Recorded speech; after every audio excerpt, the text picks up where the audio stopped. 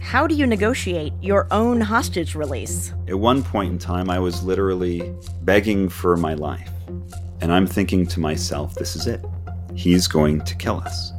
Or a nuclear arms deal with Russia. Senator, if you do that, then the Russians will never ratify the treaty.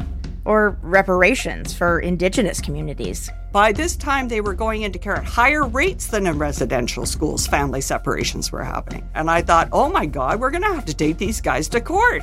On The Negotiators, a podcast from Doha Debates and Foreign Policy, we hear what it's like to mediate some of the world's toughest conflicts. I'm your host, Jenn Williams.